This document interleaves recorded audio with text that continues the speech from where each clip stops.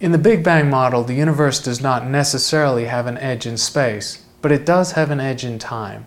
The age is measured to be about 11 or 12 billion years. There is a distance, therefore, beyond which light cannot have reached us in the time since the Big Bang. This is called a cosmic horizon. We can't see beyond it.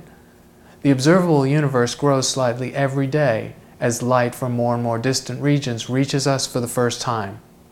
Early in the cosmic expansion, the expansion rate was actually faster than the speed of light. So there are points in space that early on were moving away faster than the speed of light from each other, but have since slowed down and can communicate with light signals.